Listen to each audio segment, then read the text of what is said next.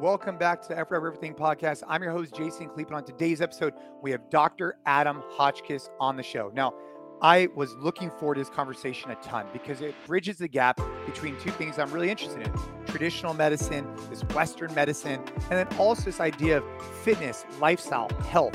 And I think Dr. Adam does a great job sharing his path to becoming a doctor, his journey to get there, his time working with patients with diabetes, which I found to be particularly interesting. We then go into sick care versus healthcare, what the difference there is. Finally, hormone optimization and blood work evaluation. Dr. Adam works for Merrick Health. And if you've been listening to this show for a while, you know we've been doing work with Merrick Health for quite a while. I got my blood work there.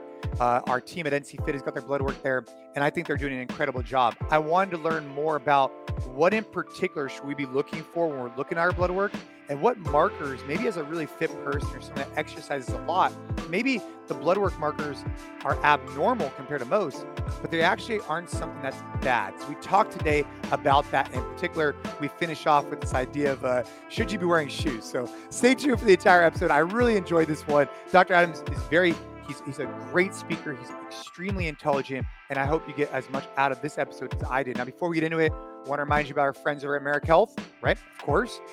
If you want the exact same panel that I got, I imagine you could actually have Dr. Adam even evaluate your blood work as well. Make sure to check out the show notes and utilize the code EOE for 10% off your first blood panel. That's going to be a great way to really look underneath the hood, see what's going on. We talk about that today. I hope you guys get a ton of value out of it. Make sure to check out Merrick Health. Use the code EOE for 10% off. Without any further ado, let's dive into a great episode with Dr. Adam Hotchkiss. Let's go.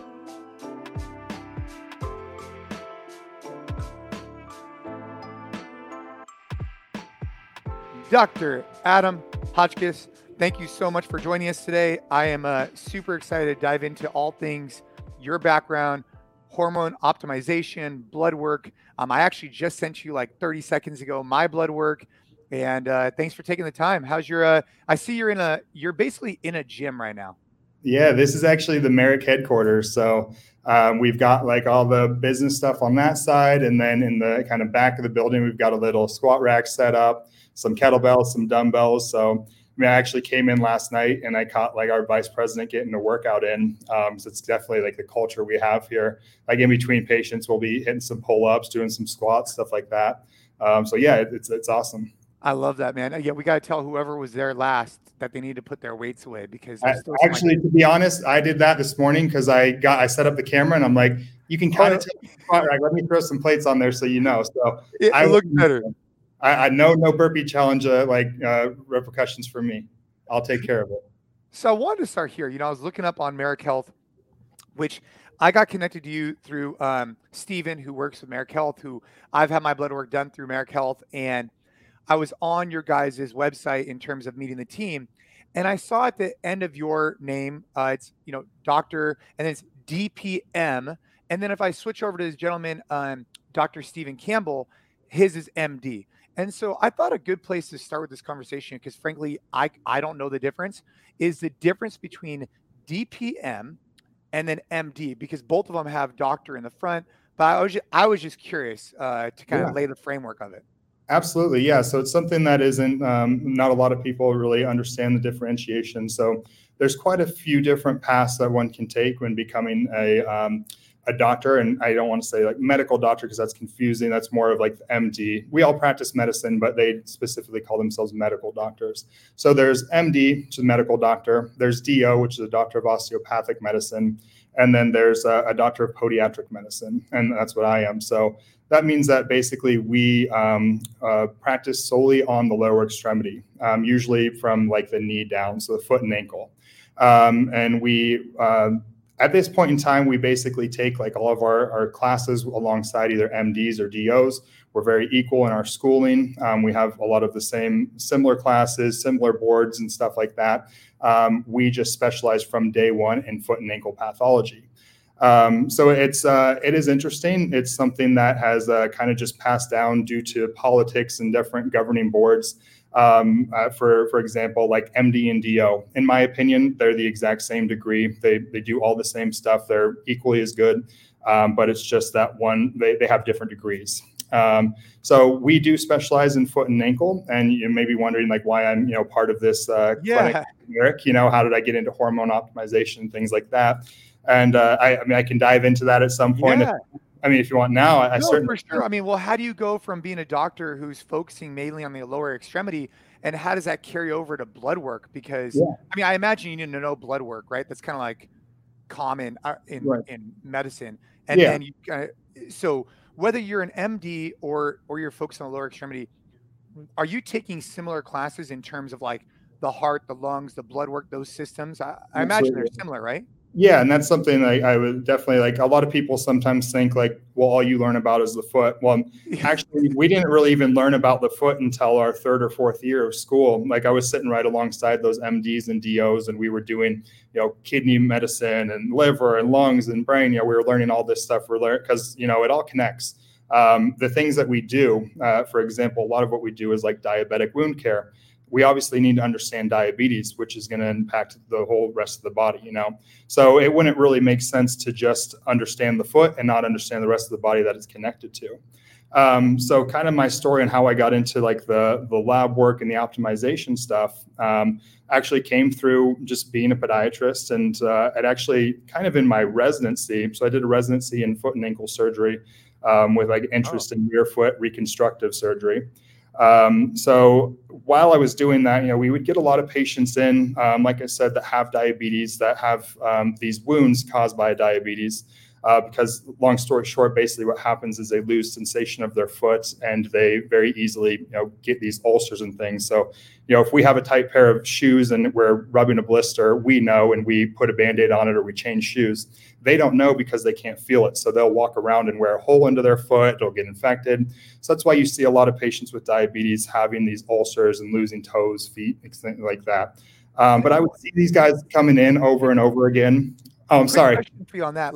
So why is it that diabetes attacks the lower extremities like that? What in particular causes that inflammation? What happens? Yeah, so it's a large cascade of a lot of different metabolic processes, but the main kind of driving thing that I was just speaking to was we get something called neuropathy, which is basically when the nerves are exposed to a high volume of sugar. This is a very simplistic way of saying it, but we can just kind of imagine that the nerves are going to be like crystallized and damaged, just like rock candy that kids have where the sugar kind of crystallizes around the string. Very similar. Sugar does the same type of stuff to our internal organs, to our nerves, to our arteries. So their nerves get damaged and they lose the sensation. And that's where, we just talk about like they get wounds, but there's also issues with the blood vessels. So the same type of thing is going to happen to the blood vessels, causing there to not be good blood flow down there. So that adds another issue. So that's going to, nutrients and things can't make it down there to heal. Also, it's going to infect the way that their skin quality is, kind of breaking that down. So a lot of times people with diabetes will have very dry, thick skin. And so it's just this whole host of issues that are causing the terrible environment for things like ulcers. And, you're walking around on these feet every single day. They're taking a beating, and it shows, unfortunately. And so you start your, you said your residency was in surgery, but backing up a little bit. So you and I, actually almost 10 years ago, you sent me a picture. Almost 10 years ago, you and I met at a CrossFit regionals event. So obviously you've been in the functional training, CrossFit, powerlifting, bodybuilding space for a really long time. Yeah. And so did you know that you wanted to get into like being a doctor early on? And then I guess, are you one of those unique people that I love where you basically see the value of like nutrition and fitness, but you also wanted to get like the medical side and help bridge that gap? Is that kind of how you got started in medicine? Kind of going back in time. And then obviously I want to go back into diabetes and things like that, because I find a lot of interest in it, but kind of going back, how did you get interested in medicine? And then what role did functional training, CrossFit, powerlifting play in that whole like kind of journey, Yeah, it played a huge one. And I have to say, like, fitness saved my life, and it literally did. It literally changed the entire trajectory of my life. So back to your question, is if I always wanted to be a doctor and wanted to get into medicine, like, no, absolutely not. To be honest, I hardly passed high school. And not because it was a real struggle for me. I just had no drive. I was kind of a little skate punk. Like I was skateboarding around, like had no worries. And, I graduated just barely. My parents had made me enroll in a local community college, basically telling me like, you're going to go to college or we're kicking you out. And so I enrolled and I got my classes. I never went to any of them. So I failed like my first semester, like a ridiculous amount of units because, I didn't really realize that if you don't show up, they're not going to kick you out themselves. They just leave you on and throw you an F. And so it wasn't until years later, until I was about 20, I think, that I had some other stuff going on. I just kept messing around. I was kind of messing around with drugs. Like, it wasn't really drugs. Like in this day and age, it's not even a big thing. I was just, getting high, smoking weed and stuff like that. I never got into hard drugs, but for me, it's, felt like I was just going down the wrong path, drinking, hanging out with friends, not doing anything. I just had this like epiphany, like I am not doing anything with my life. I need to change something. So I kind of like one day I cut my hair. I had long hair. I threw away all those ratty clothes and everything. I changed everything about me literally in one day. I enrolled in college again. I got a gym membership, and the gym membership was really what changed a lot for me. So I started getting obsessed with working out. I'm kind of one of those people that if I'm going to do something, I'm going to give it 110%. And so I did. Like I would go home, I'd be reading about the physiology and the biochemistry of working out, trying to really dial into it. I was like, I really love this stuff. I have a true passion for it. And so I went to a personal training course, and that was fun. I started doing some personal training, and I still it wasn't enough for me. So I started taking courses. Like I took physiology and aced it and loved it. And then anatomy, biochemistry and chemistry. And I was just like really getting into the science of it. Was able to transfer outside the community college into a university. I went to Sonoma State University in California, out where you are. Yeah. Shout out to Sonoma State. Yeah. And it was at that time too, I was thinking, well, maybe I can do something in medicine because I really love the science stuff. But I thought that, I don't have the pedigree to be a doctor, because I thought this way, and some people might, that, you basically have to be born where you're going on yachts with your parents and you're going to Harvard and Yale and Stanford and things. And, I just wasn't that kid. And I'm like, I could never be a doctor. Maybe I could be a nurse. And then I would set my goals a little higher. Maybe I could be a physician assistant. And so I went and I was volunteering for a doctor, just shadowing, and he kind of saw my work ethic and talked to me. He's like, why do you want to be a physician assistant? Not that there's anything wrong with them, but why are you aiming so low? Like, I see a lot of potential in you. And, I kind of told him like, well, I wasn't raised that way. I don't really have that pedigree. I'm not that person to be a doctor. He let me know like, hey man, I was a surfer until I was 30. And I went to a community college, and then I got into all these medical schools, and it was, it basically telling me there's alternate routes. Gave me a lot of encouragement. So from there on, I kind of decided I knew that I wanted to get into medicine. At that point, this kind of dives into the why podiatry is I really liked dermatology. That's what this doctor was, who I was shadowing. So I liked issues with like the skin. It was just a lot of fun. It was a little bit of mix of surgery with a lot of clinic exposure. So you were seeing patients one-on-one. I also really liked orthopedic surgery. So working on bones. Two very different things. And if you go the traditional MD or DO route, you have to decide when you graduate, am I going to go into dermatology or orthopedics? Not only do you have to decide, but you have to match into those, which is very hard. It's an extremely competitive field where you have to just be acing every exam and really show up during medical school in order to match into one of those programs to be in either orthopedist or a dermatologist.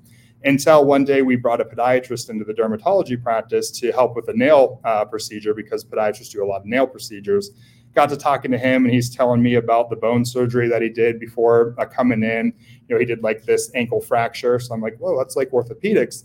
And then he's helping us with this dermatologic process. And I'm like, there's the two things that I love put together. I didn't even know podiatry was a separate field. Most people don't. They all just kind of consider us to be doctors. But it was at that point I decided, well, that's the thing for me. I'm going to go into that. But then eventually that changed too. And that's why I'm here, which we can get into later. So how old were you when it's funny, a really close friend of mine, he, graduated from school, whatever. And then boom, he's like, you know what? I want to be a doctor. And so he's actually an emergency medicine doctor. But he got into it when he was like, I want to say he was probably, I don't know, late 20s, maybe even early, like maybe late 20s, maybe even close to 30 before he really like he had to go back to school and go take all the classes again because he had gotten a degree in something else. Like, Yeah. when did you make that switch? Was it like in your late 20s or So mid 20s actually? yeah, it was about 20, I think, when I kind of cleaned up. And it was from that day that I was like, I'm going to do everything right. So I started acing all my classes at the community college, and I was pretty much set on the path then.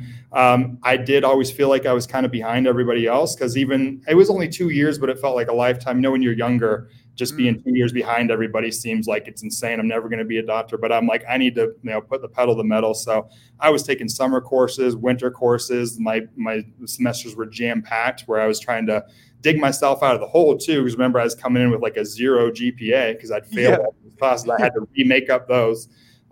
So yeah, it was about 20, but I definitely came in with that mindset of like, basically whenever I put my mind to something, I know like if I give this my all, good things are going to come. I was never the smartest, like never the strongest, things like that. But as your, the title of the podcast, like effort, it was really like grind. And if you keep working day after day, showing up, giving it your all, good things are going to come, Yeah. You and I have, similar but different stories. Like I was similar in high school, right? I was, popular guy, partied a lot, wasn't really applying myself much, got out, and then I went to a junior college. Same idea.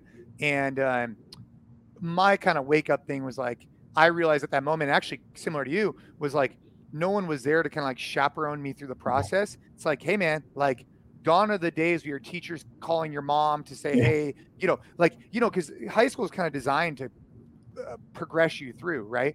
Junior college is like, hey man, you could be here for a year, you could be here for 10 years. We don't really give a shit. Like you got to apply yourself.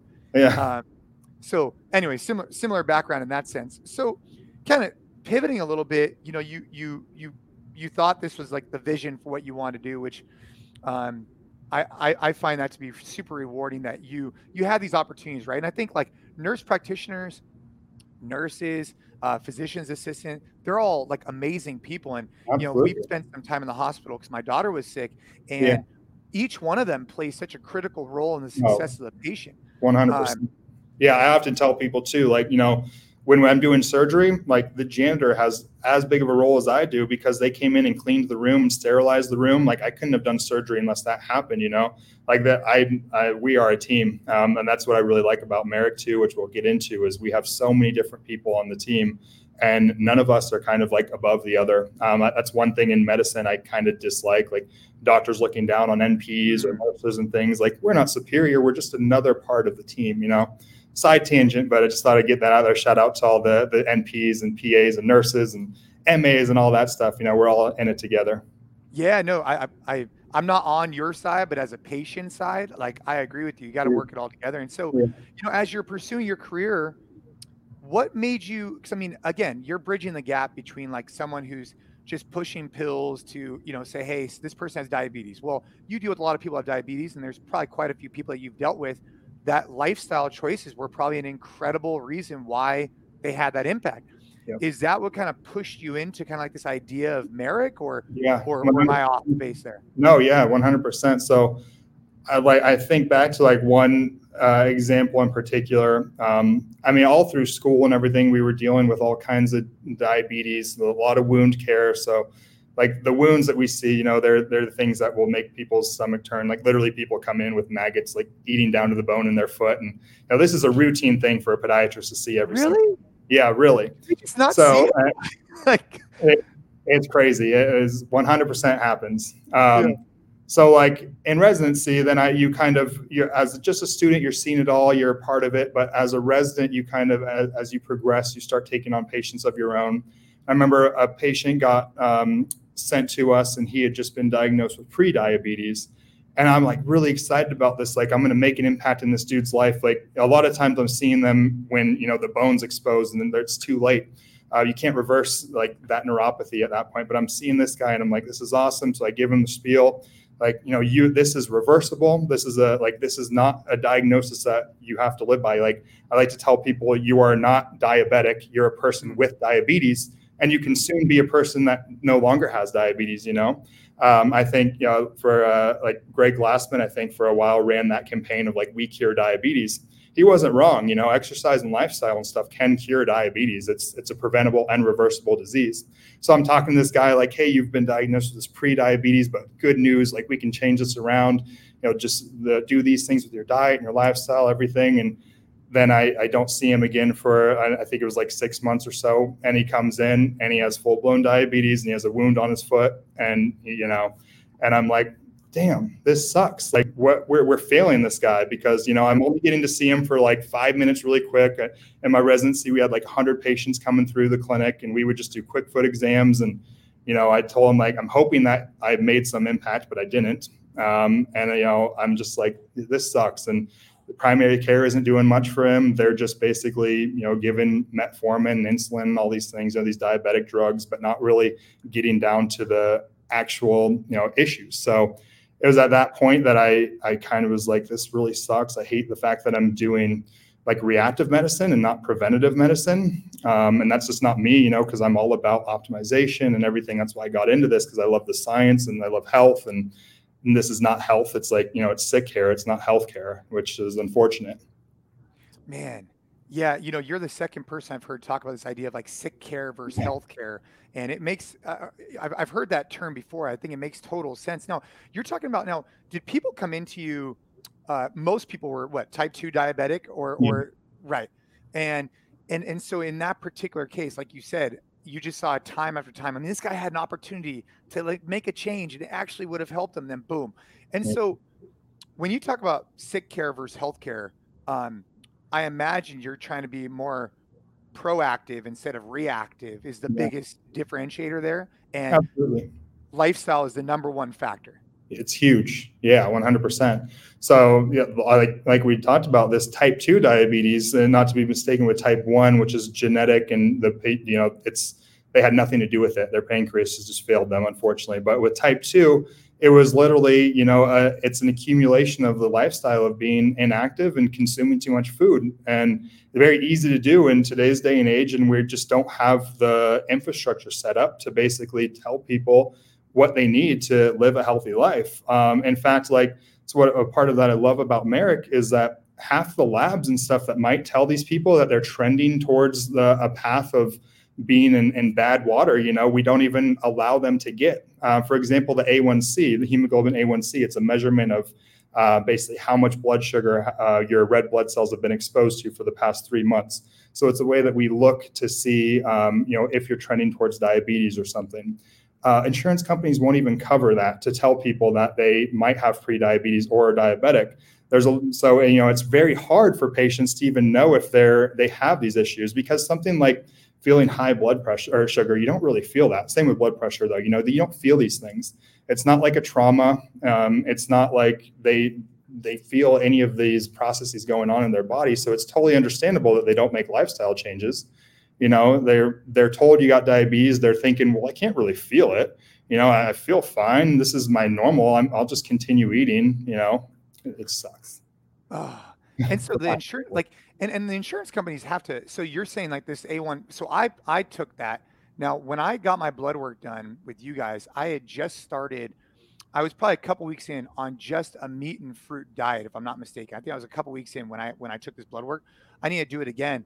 But what you're saying is that this particular what do you refer marker, right? Yeah, marker. That the insurance companies won't cover it. So I imagine most people just won't even ever get it. Is there other? I mean, is that the number one indicator of kind of like pre-diabetic? Is that A1C? Is that it? Yeah, that's one. There's that, and then there's also your fasting glucose. So there's a few measurements that doctors can use to actually give you a diagnosis of diabetes. But that's a great marker because other things can impact the fasting glucose. We never know if maybe a patient threw some creamer in their coffee in the morning or something, and we're getting a reading that's not quite correct. But you can't really lie about the A1C. Because it is a measurement of, you can think of it as the sugar has basically stained the blood cells, and we're looking to see how much of a market's left on it for a 3-month period. So that's why it's kind of nice about that. And it's not all insurance companies, but it is, some won't cover that. And it's just, half the labs that we order here at Merrick. The sad thing is like, I'll see these patients and they'll go to their primary care and be like, I ran these labs with my doc, and I would say 95% of the time they say that their doctor said, like, who the hell's ordering these labs? These are crazy. Why would you want to look this? Why are you looking into this stuff? Like, you don't need this stuff. And it's because they're just used to practicing this reactive type medicine and not preventative. So what have you seen? So I do want to talk about how you got into America, but what have you seen at a high level? Because medicine evolves, right? I mean, medicine 100 years ago is a lot different than it is today. And I imagine like some of these doctors that were in school 20 years ago or 30 years ago, I mean, technology has improved, markers have improved, but is there just a lack of just awareness on the usefulness of some of these tests? I mean, or how much of it is kind of like, I mean, because I hate to use the word like the system's broken, right? I imagine most of these guys want to help their patients out. Yeah. They just might not be aware of some of these tools. I don't know exactly how to frame the question, but it's just like, anyways, this science, because I'm looking at, yeah, go ahead. Yeah. No, yeah, I totally agree with you. And it's hard for me because, I love medicine and I love my colleagues and stuff. And I do feel like most people are in it for the right reasons. We're just not truly given the tools. A lot of the times we're governed by the insurance companies. So even if a doc wants to order these extensive lab panels, who's going to pay for it? They're usually the insurance companies aren't going to cover it. They're going to get charged out the ass for this stuff, or any of these preventive medications stuff they won't cover. So the doctor is really limited by the insurance companies or the institution that they work for. So if they're in like a hospital group and the hospital group doesn't agree with ordering, these tests that they don't deem necessary, they can't do it, And so another thing too is we just don't really learn how to, people don't learn how to optimize. We, as doctors, don't learn how to optimize. We learn how to fix what's broken, not make what's good better, So it's hard. There's few markers that we order on Merrick that I'm sure that if you bring to your doc, they'll probably need to look up. Because full disclosure, I did too. I'm like, what is this? This is cool. Things like, for example, the cystatin C, which is a marker of your kidney health, which is great because I actually got the chance to look at your labs, Jason. And if you look, you'll see that you have some elevated kidney markers. So a normal doc may look at that and kind of give you an eye, like you got something going on with your kidneys. Well, no, you don't. You are an athlete with a ton of muscle mass. You may be taking creatine. You probably just worked out and put some stress on the system. And so we know that like athletes are going to have elevated kidney markers. So we look at this thing called the cystatin C to actually look for our athletes to see the true health of the kidneys. And that's how we can tell, So it's small things like that is like most docs don't even work with a population like yourself. You probably don't need to go to the doctor very often because you're probably pretty healthy. They don't see many people like you. Like I said, we see them when, the bones are exposed in the foot. Yeah. And so let's talk about Merrick. So, we got connected to Merrick. I went and got my blood work done. It was an extensive panel. It's the first time that I can remember in a long time that I've had this extensive. And I actually looked up my hemoglobin A1C. And I don't mind, by the way, sharing any of my blood work numbers because, frankly, there's nothing for me to hide. And I'm looking at my numbers. It says 5.3. It looks like pre-diabetic is significantly higher than that. But that's the number that people could potentially be getting to see if they're in that range. So that's interesting. 5.3. Now talk to me about Merrick Health. So you were a practicing doctor and then found Merrick, or did you actually finish your residency, get done, and then go directly into Merrick Health? How did that work? Yeah, so I was only practicing for a short amount of time before one of the owners of Merrick reached out to me. He had just kind of seen me, I believe, on like social media and was like, hey, the things you're posting and stuff seem to kind of resonate with what our mission is here. To kind of go back on that too, to kind of talk about like my history with like hormones and things like that, because it is very strange for a foot doctor to be in a field like this. The full disclosure again, I was an athlete. I was somebody who was very interested in optimizing and performance enhancing. And I had dabbled with performance enhancing substances myself and got, went to PubMed University on this stuff because you weren't learning this. So I was just obsessed with basically learning the literature on performance enhancing, the testosterones, the synthetic performance enhancing drugs, growth hormone, all of that. So, I had fully submerged myself into that for my own personal use and my close friends and things. And then also in my practice, actually one of these wounds I'm talking about, we have various treatments for them. One patient in particular where this first kind of started for me, had this wound that just wasn't healing, like what we call a recalcitrant wound. That's just like, we're throwing everything at it. We've done surgery, we've done grafts, we've built them special shoes. Nothing's healing this wound. Well, I see this paper that was published. The person's name was Kalchenko in 2009. The study came out of Russia, where they found that hypogonadal men, so men with low testosterone, with diabetic foot ulcers, responded really well when they normalized their testosterone levels. So when they gave them TRT, or testosterone replacement therapy, they found a reduction in inflammation markers, improvements in all the diabetic markers, improvements in blood flow to the wound, and they were able to heal wounds this way. So I'm like, this is awesome. I reach out to this patient's endocrinologist, who should be dealing with their hormones, and I let him know, like, hey, I've tried all this stuff on him. This patient, I got his testosterone tested. He's basically in female levels. He should have a much higher elevated than he does. And the endocrinologist was just like, yeah, no, I don't do testosterone replacement. No need for that. That's like crazy that you're even thinking of that. Kind of just shot me down. Like, okay. So I call his primary care. Same thing basically, but he was a little bit more open-minded. Like, hey, I'm not comfortable really with hormone replacement therapy. It sounds like you got a pretty good gist of this stuff. He was like, I'll continue to medically manage this person if you want to initiate that treatment. And then part of my license does say that I can treat all systemic disease as related to the foot and ankle. So I can treat to prevent and I can prevent and treat any systemic disease that pertains to the foot and ankle. And so it fell within my scope to, prescribe this guy some testosterone, and with the help of his medical doctor, we started him on this treatment. And 4 months later, the wound was healed. Like, no joke, it was pretty awesome. And so I started continuing to kind of do this. I would throw these labs in every now and then on my patients with these foot ulcers or diabetic issues. And I kept seeing this trend of hypogonadism, which is just the medical term for low testosterone. And it was, I'd call their doc, make sure that their MD was on board with it, because it is, as we talked about, medicine's a team. And I don't want to, I don't have the same exact training as a lot of these guys with their primary care and their internists and their urologists and endocrinologists and stuff. They're the specialists in that. I'm the foot specialist. So we'd work together. But I was healing a lot of people this way. So then, fast forward to talking to Merrick, I'm like, yeah, I do actually have a lot of background in this space, not only from personal use, which was what they were really excited about, because we have a big culture here and we're all about culture on, can you help our patients who basically, the medical system might judge them, if they come in saying like, hey, I'm prepping for a bodybuilding show and I'm using illegal steroids. Can you help me to be healthier?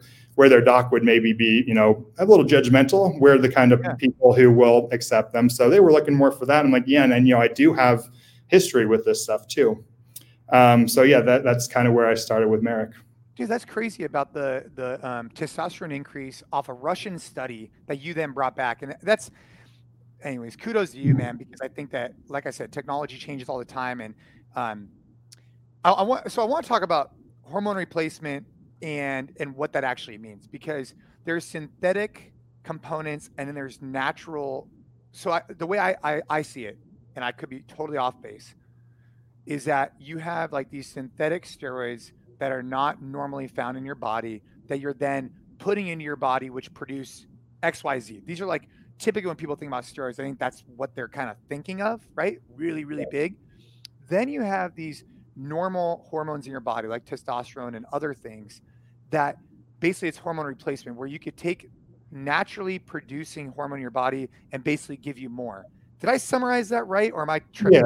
Yeah, no, pretty well. Basically, testosterone is kind of the main hormone for a man. It's what gives us our sexual characteristics. It helps with building muscle, mood enhancement, the hair that we have, things like that. Women do have testosterone too, but to a lesser degree. But that's, in a nutshell, in a very layman's term, testosterone is what makes a man a man. When you're doing actual TRT, which is testosterone replacement therapy, you're not loading these people up so that they're going to get on the Olympia stage, and be completely roided out, as people say. We're just literally replacing a deficiency. So the same as you would like vitamin D. For example, vitamin D is actually a hormone as well. And so when you have low vitamin D, you take more of it. It's the exact same idea with testosterone. You have low testosterone, we give you more. We're not trying to get you into what we would call super physiologic states. We're trying to get you into a normal physiologic state. And so that could mean for a guy who's maybe in their 40s and their testosterone starting to lower, things are starting to slow down for them. They're not recovering as well. They're putting on body fat. They don't have good libido really anymore. We're just literally kind of trying to get them back to where they felt in their 20s and 30s. We're just replacing what they once had. Exactly the same as any other nutrient or something that you would replace. Huh. And so aside from testosterone, is there other hormones or is that like the baseline one that you've seen? So in general, when you look at people's blood work, and you've probably looked at thousands of people's blood work, would you say that for men in particular, that would be like one of the biggest hormones that could be adjusted to make a biggest impact on their health, or is there something else we should be considering? Yeah, no, I mean, it could be. One thing that I would love to stress about like what we do here at Merrick is I don't want to come across as like a TRT clinic, as a testosterone replacement clinic. Like we do testosterone, but our main mission is human optimization. And so that literally means everything. Sometimes we're just recommending taking some vitamins if that's all you need to optimize yourself. Sometimes we're recommending getting out and getting some sunlight or sleep. Like testosterone is one of the many treatments that we may offer. So we're getting, as you saw, we get the lab panel. It's a massive lab panel, and we look at every single marker. We're not just scrolling straight to testosterone. That's just one of, I don't know, on yours, there's probably 25, 30 different markers on there. Testosterone is a small one. So as far as hormones go, it's one of the big ones. We're also looking at other hormones, things like DHEA, pregnenolone, estrogen, which is also important for men. So we're looking at a host of things. And when someone's evaluating themselves, like based off, because like you can't just go get blood work tomorrow. You can, but not many people do it. Is there any, so aside from like living a healthy lifestyle based on what you're seeing, like exercising regularly, eating better, what signs would they say that they need to go get blood work done? Or how often would you recommend somebody getting blood work done? Because it does take some effort, right? Right. So in my opinion, the effort part is pretty low. Like it takes driving to the lab and putting your arm out. Though the financial burden is something I certainly understand for people. Before even getting in with Merrick, I would make it a point to get my own labs drawn like every 6 months. And I do have, looking right here on my desktop, I have a folder called Personal Labs, and it goes back to like 2015. I get them every 6 months and look. So that's ideal. Obviously, again, as I said, unfortunately, some people don't have the financial means. So if you could even do it every year or every 2 years, what's really nice, whether you have symptoms or not, is that you can, see trends. I like, for example, you told me that you were eating meat and fruit only. Super interesting to be able to see how your lab work correlated with that diet. And then you can maybe next time you're eating like a really low fat, high carbohydrate diet, see what your labs look like then. Maybe you've been busting your ass at work and only sleeping a few hours a night. See how that impacted you. I like it for data points. So if you have the financial means, there's, in my opinion, what's better to invest in rather than your health, having a ton of money in the future, if we're not able to use it because we're bedridden, is going to be terrible. And I'm all about the data points. Like right now I'm wearing the continuous. Yeah. I love it. It's just really super interesting to have another data point. I just saw a post on Instagram too, where a doctor was like, people who don't have diabetes have no right wearing one of these. It's just stupid. Why would you do that? Like, why are we telling people that they shouldn't get a look at their labs? It's crazy to me. It's funny. I wore a CGM for a couple months, right? Like I think I wore it for like 60 days, and I found to be super fascinating. So not to pivot this conversation, but I think this is really fascinating to me. What have you noticed? So I obviously you could look at your fasting blood sugar, right? Or fasted, like kind of like right when you wake up, blood sugar. But then you could see the peaks and valleys based off what you eat. But for me, it was even more based off my exercise. Yeah. Are you seeing something similar? And then I have a layering question for that. What are you seeing with your CGM? Because I wore mine for over a month, and I found it to be pretty cool. So first night, the coolest thing I saw is that I have something called the dawn phenomenon, which is your blood sugar spikes on its own, basically right before waking up. pretty interesting, like stuff like that. I'm kind of a nerd for this stuff. So I'm like, that's so cool, and I'm thinking of the physiology, like, yeah, my cortisol raised, which caused my body temperature to raise, which tells me to wake up, but it's also telling my liver to produce more glucose so that I can keep the day going, So that was cool. That was one of the fun things. Then, yeah, with exercise, you'll likely see a pretty high spike in glucose too, because your insulin goes down. You need more glucose to get through the workout. The more intense of a workout, usually glucose goes even higher during the workout and then falls off pretty low afterwards too. Is that something similar to what you saw? Yeah, so just to kind of lay some framework, what a CGM is a continuous glucose monitor. And typically, I wore mine with a patch on top of it on my stomach. Now, Adam is wearing it on his tricep. I wore it on my stomach in particular because of the jiu-jitsu that I do. And I figured it would be less of a place that would be impacted by someone's, grabbing. Now, what I noticed is, because of the time that I was wearing it, my nutrition was really on point. I didn't see too many peaks and valleys with food consumption much. I did at one point I was off my diet and I drank 2 old fashions and I saw it spike like no other. Yeah. But what I saw, and this is at a high level, if I'm not mistaken, I want to say it was in the 200s, if not 220. So if I was doing a high intensity workout at our gym, I would get to 150, 180 at blood sugar, which I don't even know exactly what does that even mean. It's milligrams. Yeah. So that's just the amount basically it's the amount of sugar that's in your blood. So milligrams per deciliter or something. It's the actual the solid glucose within the fluid. So it's saying for X amount of fluid, you have X amount of solid glucose. And so I spiked up to 180 or whatever doing workouts at our gym, and then go back down to I don't know, 90 or 100 or whatever it is. But then when I did things like jujitsu, I found my spike unbelievably high when I had this fight or flight mode, or when I was in a very high stress situation. So for me, with a high intensity workout versus a high intensity in jujitsu, I saw a massive difference. Did you see any difference between when you connected your brain with your body more versus did you see that carry over or no? Yeah. So I haven't been in any situation like that, though I would suspect you're basically getting into a fight if you're doing jiu-jitsu, you're like you said, fight or flight, you literally are. So you're throwing in that sympathetic nervous system. I could imagine that, cortisol and things are raising. Also the energy demand is raising. So you're already getting that spike of glucose just from the exercise. And then you're getting that sympathetic drive from your nervous system and all the mental stuff going on. It makes sense.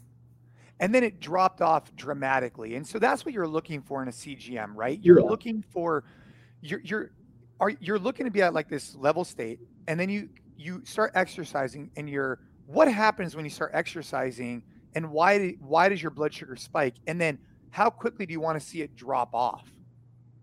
Yeah, so that's all going to depend. And really it's interesting. So basically what's happening when you're working out is the insulin is basically inhibited, which is kind of a paradox. You might think that we need to shuttle insulin in, but it doesn't, so that other things like the liver can produce more glucose for us. And so blood glucose does go up because it is going to be needed to recover from our workout. And then afterwards, the insulin does spike in order to shuttle all that glucose into the muscle that we just used. And that's why we see it drop down. So insulin, you can think of as the kind of the transport system of glucose into the muscle. So during the workout, your body's, filling up with a lot of glucose so that it can be readily used. And then afterwards, it needs to dispose of that. So the insulin kicks on and you shuttle it all in. The same as where bodybuilders exogenously use, insulin after workouts to kind of mimic that, but at a higher degree. So they'll do a really intense workout and then they'll do some insulin, drink some carbohydrates, so that it all gets shuttled into the muscle right away and helps to repair and build that up. Huh. They'll actually take insulin and carbohydrates. So you hear about this post-workout, kind of is it time to have carbs? That helps basically funnel nutrients into the muscle. And the insulin, are they they're actually shooting themselves the insulin to support that? Yeah, it's pretty common practice in bodybuilding for people to use exogenous insulin. There's a few different ways. You can use slow acting insulin where you just like do one shot a day and it's in the background, and that just basically helps with their massive intake of food. They need some help shuttling that in, because these guys are eating, you know, upwards of like 7,000 calories some days, which is just insane. You know, it's a lot of food that needs to be shuttled in. So it actually is probably a healthy practice to take some burden off their pancreas when they're doing that. Other guys use the more fast acting, where they just crush a workout and they shoot some insulin, and then they eat the carbs and protein for that acute kind of effect. So yeah, it is a practice pretty common in the bodybuilding world. Dude, I mean, you just seem like you've really, like, for lack of a term, like nerded out on like the body and how it functions. So you were in bodybuilding. What did you see the transition between? So you're into CrossFit, you're into bodybuilding, you're into powerlifting. Were you like deep into each one of those at different times, or you kind of like across the board? No, I get, like I kind of said, I kind of dive in and go like, you know, 110%. Yeah, it's interesting because too, another part that I kind of forgot to bring up when I said like fitness saved my life, like it did. So I had, growing up, just strangely, don't even know what caused it, but like through high school and after, I had a pretty strong eating disorder, which I didn't even truly really realize for a while until it became like really kind of apparent. And, you know, obviously when I'm like gagging myself to throw out my meal, I'm like, okay, there's something wrong here.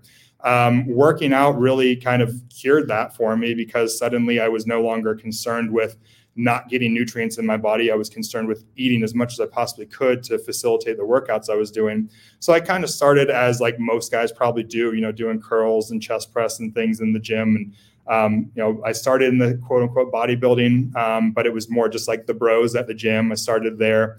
But that kind of eating disorder thing was still kind of nagging. I didn't really like the fact that I was obsessing over my body all the time, always, you know, checking my abs in the mirror, making sure I wasn't getting fat.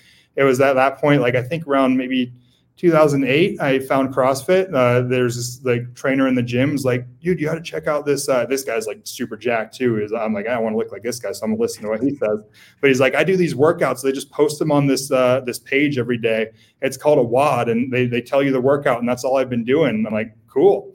Funny, because I came from a really small town up in Northern California, and when I'd moved to Sonoma for college, I saw Planet Fitness, and we didn't have like big gyms. We had like a gym that looked like it was out of the 70s. So I see Planet Fitness and like, cool, this is like a nice gym, you know, and I'm going to go do CrossFit there, which is probably funny to your listeners trying to do CrossFit at Planet Fitness. Oh but my God. My They buddy were probably yelling at you like, yeah. Yeah, we were learning cleans on the preset bars, you know, with like yeah, angled ones and stuff. We were doing deadlifts on the Smith machine. We were trying to do burpees over the benches and stuff, until that, you know, eventually they were like, I don't think this is a gym for you. You know, you got to leave. We're not going to let you do this. So yeah, I got really into CrossFit for a while, but that helps my body image so much because, you know, as you know, most gyms don't even have mirrors in them. It became way more focused on performance for me, which was awesome. Like I loved the fact that I could judge myself based on how fast I could do something or how heavy I could lift something, you know. It is no longer where I was too concerned with what I looked like, which was awesome because downstream I ended up looking the best I ever had, like, you know, most of you guys do. It wasn't until like after undergrad and stuff when I got into podiatry school and the demand was much crazier. Like I was actually competing and stuff in CrossFit too, just at like a local level. But still, even when you're competing like that, I feel like the demand for training is pretty high. You know, I was used to training 3 times a day, had to dial that way back. And so I got more into like powerlifting through like podiatry school and stuff. And then eventually I was just starting to be like, you know, like my joints really hurt and stuff. Let me do a little bit more bodybuilding now. And I gave myself a good run on the bodybuilding where I tried to bulk up pretty hard for a bit and just to see what it was like to kind of submerge myself in their lifestyle. And then I felt very unhealthy because it was basically like be as inactive as you possibly can for a while and then go do a workout and shovel a ton of food down your throat. And I got kind of sick of that. Like I went on a walk around the block and I was like, I feel like I'm dying. This isn't good. And so I've since like transitioned more into just overall longevity and being, you know, going into old age, which I'm not old, but when I do, you know, I just want to transition in as healthy as possible, just be well-rounded, have a little bit of cardio, a little bit of strength, and worry a lot more about longevity now. You know, it's at our business, right? We started off very traditional CrossFit, and then have transitioned to our company, NC Fit. Our goal is to help people live freely and fully outside the gym. That's our goal. And it's evolved, right? You know, back in the day, it was about the sport of fitness. And now we're like, hey, let's get in some great strength. Let's get in some great conditioning. Let's do some accessory work and let's help people go keep up with their kids, go crush it for the rest of their Yeah. lives. Kind of similar journey to yourself. And I have to kind of pause and go back for a second because you kind of glanced over it. You said basically fitness saved my life and you had an eating disorder. So when you talk about like an eating disorder, I think what do you mean by that and how long did that impact you? Yeah, so there's a spectrum of eating disorders, and I'm probably going to get in trouble for this. My fiance is actually a dietitian and works with eating disorders, so she would be a much better person to ask. But I'll probably do it. But there's a whole host of different ones. So there's things like anorexia nervosa. That's basically where they're just restricting calories and not eating enough. And then there's like bulimia, and that's more where they're eating the food and then they're getting rid of it in some way, be it throwing up or exercising too much or something. Then there's combinations of the two. There's things called like unspecified eating disorders, but it basically means that you have a very unhealthy relationship with food and your body image. And so mine was a little bit of mixture of the anorexia and the bulimia. And so I always felt like I just couldn't be lean enough. And I don't know why I felt that way. Like, I could see like all my abs, but when I looked in the mirror, I'm like, there's guys that look better than me that are leaner than me, And then it got like, I got so kind of obsessed with that it would become like when I ate, I'm like, I need to get rid of this food because that's going to make me fat. And it was so strange. I've never had like an addiction or anything other than that, where I literally felt like, I wasn't in control of myself. Because I would go through these times of like binging and purging where, I'd be eating and be like, I felt like I was outside my body being like, why are you doing this? Stop that. That's stupid. And I just keep doing it. And then I have to run to the bathroom and the same thing. I'm like, this is disgusting. Why are you doing this? Why? And it was crazy. There's a lot of really interesting neurological like science on that, which is really cool, which we don't have the time to dive into. And I'm probably not the person to even speak on it because I don't fully understand it myself, but it is a fascinating field. Yeah, the whole like having a healthy relationship with food is like such an in-depth conversation. I feel like for your fiance, what an amazing field to get into because I feel like especially now with the likes of social media and whatnot, maybe back in the day, you're at the gym, you're kind of pumping with some dudes, their abs look a little bit better, and you start seeing that. Yeah. But now it's like social media is like everybody's highlight reel all the time. There's filters, there's all kinds of stuff. And I feel bad for these young adults or young children who are growing up because that is probably going to play an impact on them and I imagine on their food as well. And so how long did that kind of like concept of like, okay, I'm going to eat something, let's just say it's a cookie. Your body says, hey, I want to eat this cookie. But then your mind says, hey, you're disgusting for eating that cookie. I need to get rid of it ASAP. How long did that type of relationship with food last for? Or and then you found CrossFit or what was that? Yeah, so it was like kind of present probably when I like turned, like 16, puberty, I wanted to look good for girls and stuff. And so that's when it started kind of happening, but to a small extent where I would just kind of be like, that's a fatty meal. I'm not going to eat that. And I ran a lot and stuff and did crunches that night before going to bed, in my room when no one saw me. So I was just doing small things like that are a bit abnormal for like a teen to be even focusing on stuff like that. Maybe not now. Like you said, with social media, people are a lot more concerned with that. But then, I was even doing it in secret. I'm like, I don't want people to know that I'm not eating those fries, So that progressed for a while. And then I think it really kind of hit me like 18, 19, where I was kind of going through the thick of it.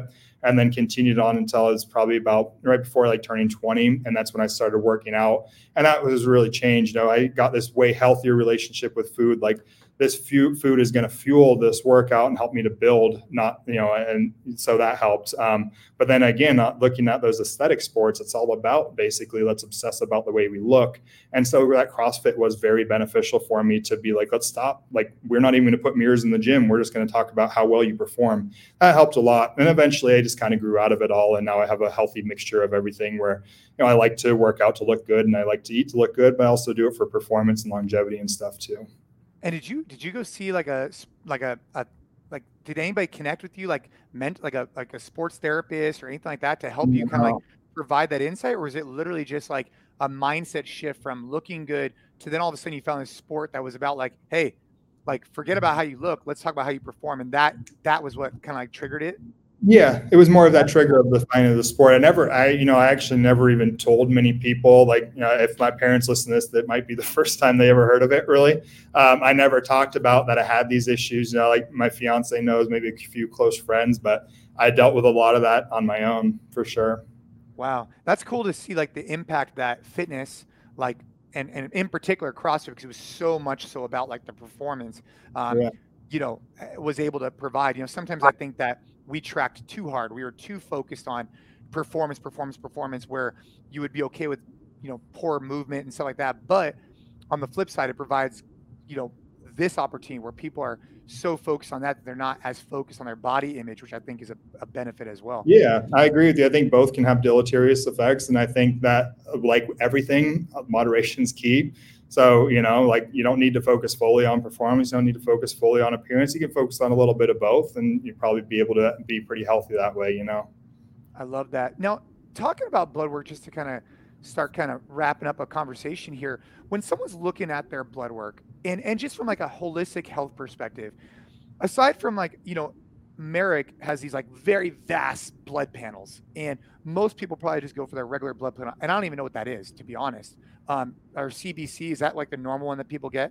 Yeah, they get like a CBC and a CMP. That's just basically looking at the blood, and a small look into metabolic health, looking at things like electrolytes and stuff like that. That would be just a basic one that your doc would probably order for you. Maybe lipids if they thought you were at all at risk, like looking at cholesterol and stuff. And if you're like a pretty healthy person, right, you exercise regularly, most people listen to this show, exercise regularly, they eat pretty healthy. They're in general people that I think are more on this side of fitness. What type of markers would they expect to potentially see that might actually not be bad, to your point, but might be bad on the paper, but actually aren't bad? Like you were talking about, I think my kidney function, if I'm not mistaken. Yeah. Or like you even brought up that my testosterone was like relatively low based on my background and stuff. I mean, anything that you think people could be aware of just when they're reviewing the blood work, and obviously they're going to have a doctor go over this, or hopefully they'll be going through Merrick Health, but things to consider if you are on this, you're not the norm, right? You're training hard, you're doing these type of things. Yeah, there's quite a few things. So that's for sure the big one that we see is kidney health. That's something to definitely take into account, that when you're doing workouts and things and you have more muscle mass in general, your kidney markers are going to look a bit skewed, basically because these workouts, you are breaking down a small amount of muscle, that is the goal. And so that filters through, puts a little bit of strain acutely on the kidney, and can show up on the lab work. Same can happen for the liver. So sometimes we'll see elevated liver enzymes in somebody if they've just worked out. Also, the big one's the creatinine kinase, which is one that if you were to Google that, you would see it, be like, oh my God, I'm having a heart attack. No, you probably just probably worked out too hard and you have too much protein in your blood. So those are some big ones kind of that we see with our athletes. So just a small recommendation that I usually give too is if you want to get a good look at your labs and kind of a baseline for athletes, I would try to remind people not to work out too hard for 3 to 4 days before if you want to get a really good look. So I just the other day I was going to get labs and I went to squat and I'm like down in the hole. I'm like, crap, I'm getting labs. So I put it back and went on the treadmill and just did some light cardio. So that would to offset that would be one thing. And you're saying like a couple of days in advance. Okay. And then for women, my wife is getting blood work through you guys, and they have to wait till the 20th day after their cycle, and that's really important, huh? Because with women, their hormones fluctuate so much more than us men because they have their cycles. And so if they just go get lab work on an arbitrary day, lab work at day 10 of their cycle versus day 21 is going to look completely different. And so we just to kind of set standards is get it at this day of your cycle so that we kind of know the fluctuation is due to that and not, other issues. Got it. And so if someone's listening, they want to, obviously in the show notes, we'll have links to Merrick Health with the different panels that I've done in particular. If someone wanted you to, is it possible for them to have you in particular review their blood work, or can you not choose at Merrick? It's just, there's a variety of MDs and they just kind of do what they got to do. No, yeah, you can definitely do it. And then, I guess I can touch on the whole process at Merrick a bit more too, because I feel like I love that. We kind of just touched on the lab work, which is a part. It's just like I said, the TRT is a part. But honestly, if you go to the website, we don't really advertise like any medication. We don't advertise even really the blood work. It's just more optimization. A lot of that starts with the blood work, since we are like a telehealth company. So we do need to have some metric to examine on you. But to be honest, a lot of people come and they don't get any medication. Like, they're coming just for the optimization in general. We have a huge team of people, like 40 plus people. These are patient care coordinators, doctors. And with that, we have MDs, DOs, we have naturopathic doctors. We have a chiropractor as a patient care coordinator, a PA, NP, PhD, dietitian. We have tons of people. So we're looking to optimize you as a whole. So sometimes you come in and your lab work's fine, but that doesn't mean that we can't help you. So we're giving recommendations on your diet. We're giving recommendations on your sleep. We have people, I know you're a businessman yourself. We have executives coming in like, I just don't feel like I've got that edge at work anymore. I get this brain fog midday. I can't figure it out. We take a deep dive in that. It's a deep dive into your lab work to see, is there anything in your physiology causing that? If there is, we can address it through maybe diet recommendations only, maybe supplementations, maybe there's a medication that suits you. But I don't want to fall into that category of just TRT clinics where you basically are going just for the testosterone. Like, if there's an aspect of your life that you feel like can be improved, if you feel like there's any room for improvement whatsoever, if you're somebody who feels like they're at 99%, but they want to be 100 plus, like it's kind of always how I've wanted, I want that extra edge. Like, we're definitely the company to come to kind of get that. And then that's a wide spectrum. It's athletes like yourself. We have the bodybuilders who are abusing substances, who aren't, it's a pretty unhealthy sport, unfortunately, but we understand that. We have a lot of people like myself who have messed around with that kind of thing. We understand the harm reduction there. If you're doing Brazilian jiu-jitsu, we have patient care coordinators that do that and can specifically recommend, supplements that may aid in what you're doing. So, just wanted to kind of overall touch on all that too. Yeah, no, hey, look, I get that. Like, if you're feeling like a brain fog midday, I found in particular, maybe trying like reducing the carbohydrates, fasting. There's other things than maybe just like cold exposure. Like, I know you've been big into cold exposure and stuff. Like, we're talking to patients about this stuff, so it's cool because when you go to your primary, you bring up like, oh, I want to do this cold therapy, and they're like, deliver cold exposure. Like, that's not really out. Like, can I write you a script? And I don't want to hate on the medical system as a whole, but I do feel like some people are kind of fed up with it, based on what we've been through with like the C word. I don't want to get you demonetized on here or something. Oh, but yeah. A few years have been hard for people, and they kind of have a distrust, and they kind of want this outside look. Like, can you just not write me a script for something and kind of dive in a bit deeper as to me as an individual, and that's what we're trying to aim to do. I love that. Yeah, the cold plunge has been really helpful for my family and I. And doctors wouldn't really talk about that, nor would that necessarily be in like a specific scope of them. But I think for you guys, you're trying to optimize across the board, and there's multiple factors. The research on the deliberate cold exposure is insane. Like, it's amazing. I think most people should do it. I should do it. I don't. I should. Like, every day I'm like, I should make the shower cold at the end. I'm like, no, that sounds terrible. Random fact, and I'll have to connect you to the guys at Cold Plunge, but random fact, taking a cold shower for me is tougher than getting into the actual plunge itself. And so, so if you're able to kind of like get the to go underneath the cold shower, I find it to be significantly harder than actually just going in a plunge. I don't, for a variety of reasons, but just letting you know. All right. I love it, man. Well, dude, it sounds like, look, what Merrick is doing is awesome. I really appreciate the support that they've given us. And, kind of like helping our team, my wife, myself, I need to start getting the blood work done every 6 months, and it's starting from the last time I got it. So I'll do it again in a couple of months. And so if people want to kind of get more information, aside from the podcast show notes and find out more information about you or Merrick, where's the best place for people to go to kind of their next steps? Should they go to social media? Should they go to the website? Where should they go?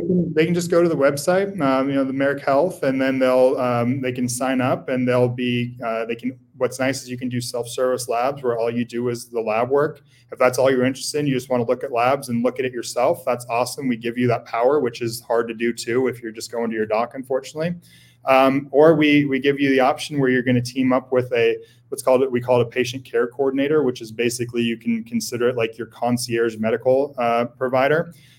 They're non-licensed medical, like basically coaches, I guess you could say, where they're going to, kind of facilitate everything. They can give some recommendations, talk about things like cold plunge, give different supplementation, diet, exercise, lifestyle, sleep, all that kind of stuff, advice. If they feel like you need to actually speak with a doc, or if you're interested in speaking with a doc after you've gotten the labs and you say, like, I kind of want a medical opinion on this, or maybe I am now diabetic and I want to, is there any medication or anything that might be able to help with this? Or my testosterone's crushed and I have no libido, can you guys help me raise it?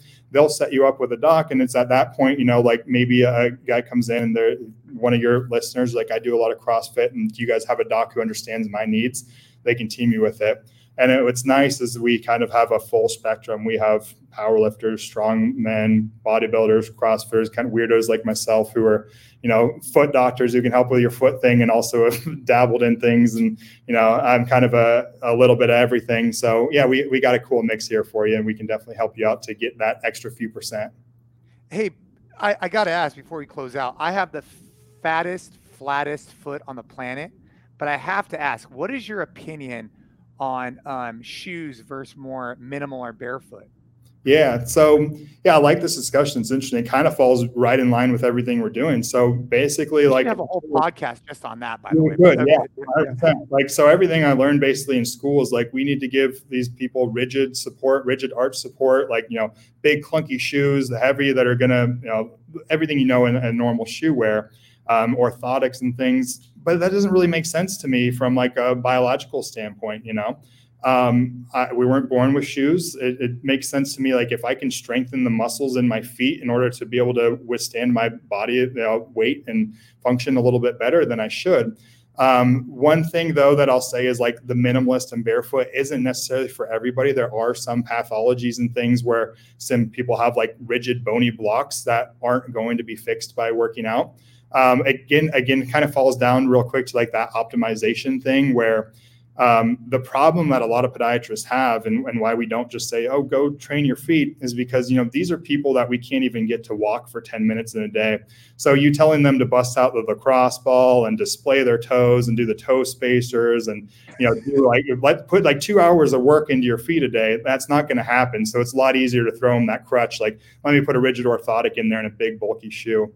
But if you're into optimization and stuff, you're working out the rest of your body, you should probably not neglect your feet and let those be weak.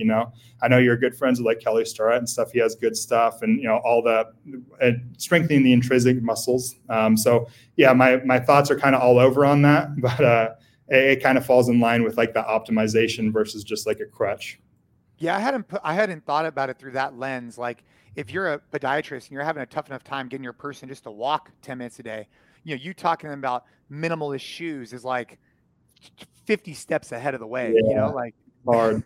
Yeah. It's easier just to be like, oh, take this big thing that's going to support your arch for you.